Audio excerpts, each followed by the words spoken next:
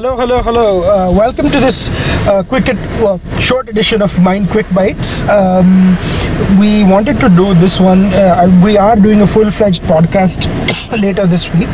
But today, with the unfortunate news of Mr. Arun Jaitly coming in, who passed away this morning, for all our US listeners, US time this morning, afternoon India time, we have Dr Bizay Sonkar Shastri, who is the national spokesperson of the BJP, who is the former chairman of the National Commission of SC/ST Tribes, Government of India.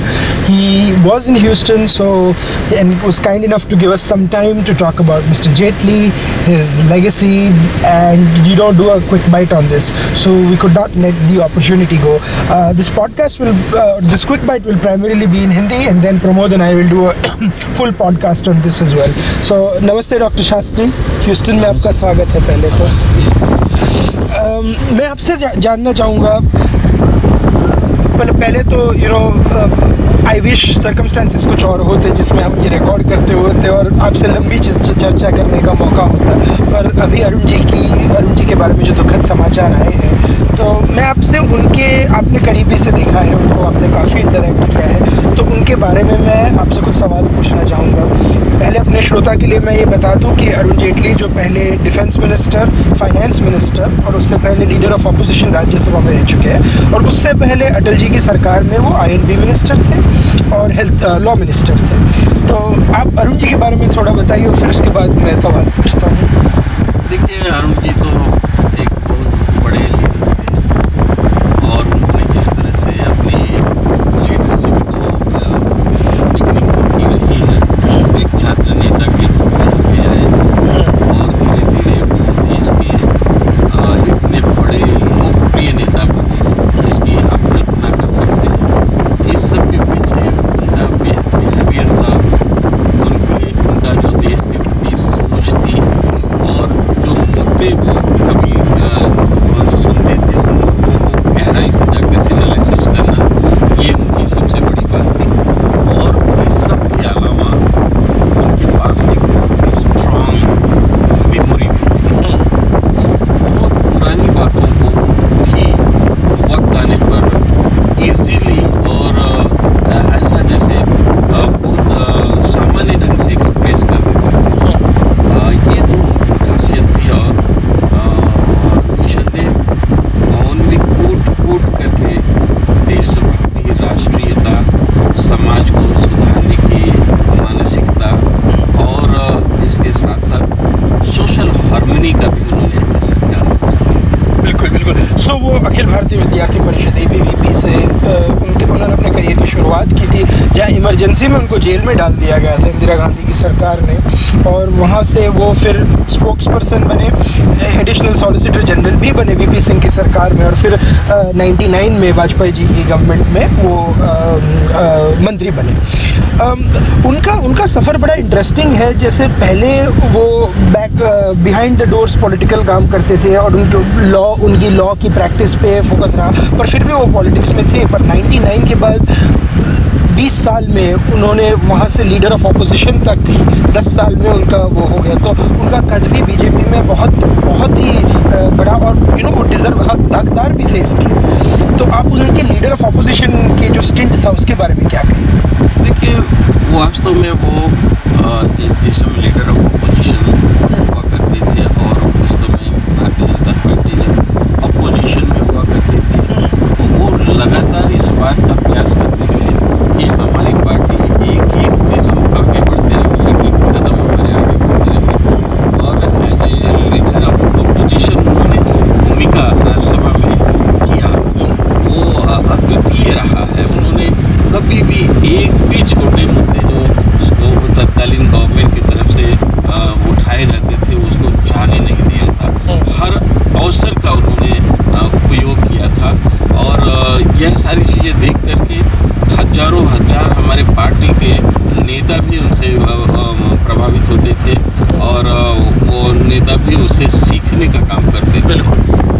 और 2010-11 में जब वो Commonwealth games की scam के बारे में बात हो, या लोकपाल के बारे में बात हो, या निर्भया के इश्यू में जब डिबेट हुई थी, सारे इश्यूज़ उन्होंने बहुत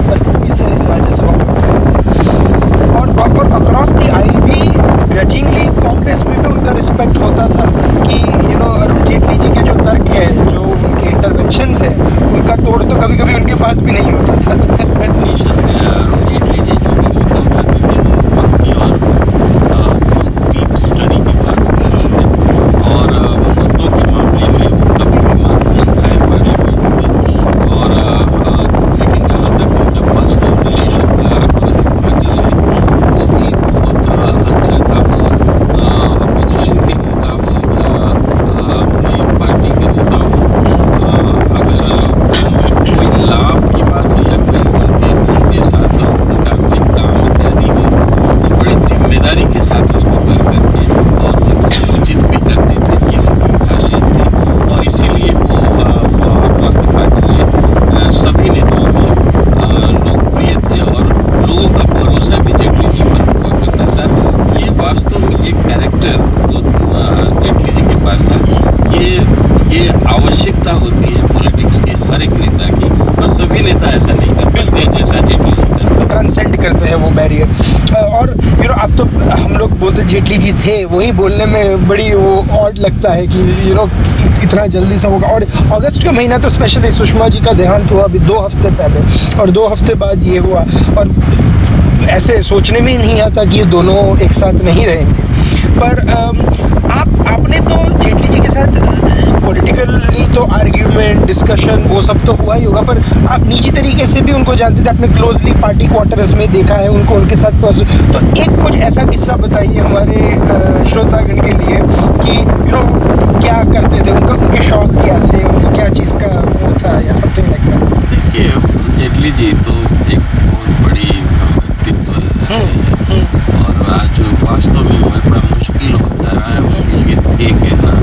लेकिन जब से रात से मैंने सुना है ये समाचार, मन वास्तव में बहुत दुखी रहा, बहुत शौक लगा है मुझको भी। हम लोग तो ऐसा विश्वास ही नहीं होता है कि जेटली जी हम लोगों के बीच में नहीं, या हम लोग अब जेटली जी से कभी नहीं मिल पाएंगे। मुझे याद आता है कि मैं क्या बताऊँ, हम लोग चुनाव में साथ साथ काम कर रहे थे। प्रत्येक दिन 12 मई तक हर रोज हम लोग 11 से 12 जेटली जी के साथ बैठते थे और उनके साथ स्नैक्स भी लेते थे और साथ में डिस्कशन भी करते थे, और पूरा एक दिन के लिए पूरा मटेरियल बना करके देते कि हमको मीडिया में और खासतौर से अपोजिशन के लोगों को किस तरह से हमको उनके साथ ट्रीट करना है, कैसी भाषा बोलना है। यहाँ तक कि कभी कभी अगर हम लोग प्रवक्ता के रूप में काम कर रहे थे और हम लोगों के मन में, हम लोगों के मुंह से अगर कोई एक गलत भी सेंटेंस अपोजिशन के किसी लीडर इत्यादि के लिए निकल जाता था तो वो उसको पॉइंटेड कर देते कि देखो तुमने फला डिबेट में तुमने ये गलत बात बोला है। एक ऐसी बातें हम भारतीय जनता पार्टी के स्पोक्सपर्सन से देश नहीं अपेक्षा करता है। पर्सनल बहुत सारी स्मृतियाँ मेरी उनके साथ जुड़ी हुई। उनको खाने पीने का बड़ा शौक था। हाँ, बहुत शौक था। हम लोग जब उनके साथ टेबल पर बैठते थे और वो कम से कम हम लोगों के साथ 50 से ज़्यादा बार तो वो लंच किए होंगे।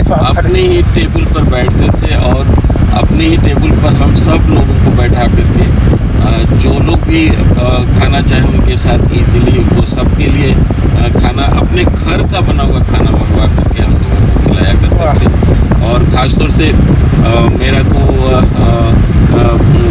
मेरा परिवार दिल्ली में रहता नहीं था, तो मेरा बहुत ध्यान रखते थे। वो हमेशा कहते थे तुमको तो आज खाना मिला नहीं होगा, अच्छा खाना खा लो तुम हमारे साथ बैठ कर।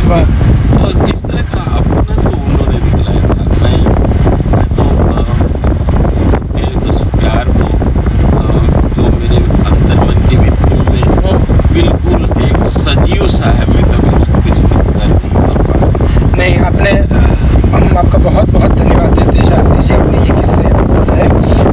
बिफोर वी गो, मैं एक लाइन पढ़ना चाहूँगा जो डॉक्टर अभिषेक मनु सिंघवी जो उनके ओपोनेंट है, जिन्होंने जेटली जी के बारे में लिखी है इंग्लिश में, ये मैं बोलता हूँ। We have lost a good man in public life, a decent human being, a respected and able professional, a witty thinker, a lifelong student of politics, a remarkable communicator, a committed pillar of his party and a close friend to me.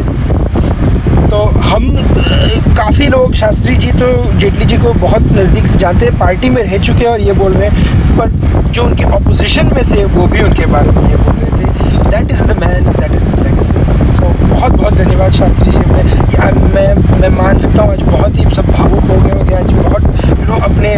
Thoughts को words में बदलना भी बहुत difficult होता है, पर आपने हमारे लिए समय निकाला, इसलिए बहुत बहुत शुक्रिया।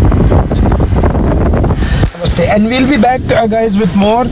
But please listen to Jaitly ji's speeches, discussions more, and please write to us if you want to talk about any specific ones. So till then, this is goodbye from Aadit. We'll be back with the full podcast in a couple of days. Thank you.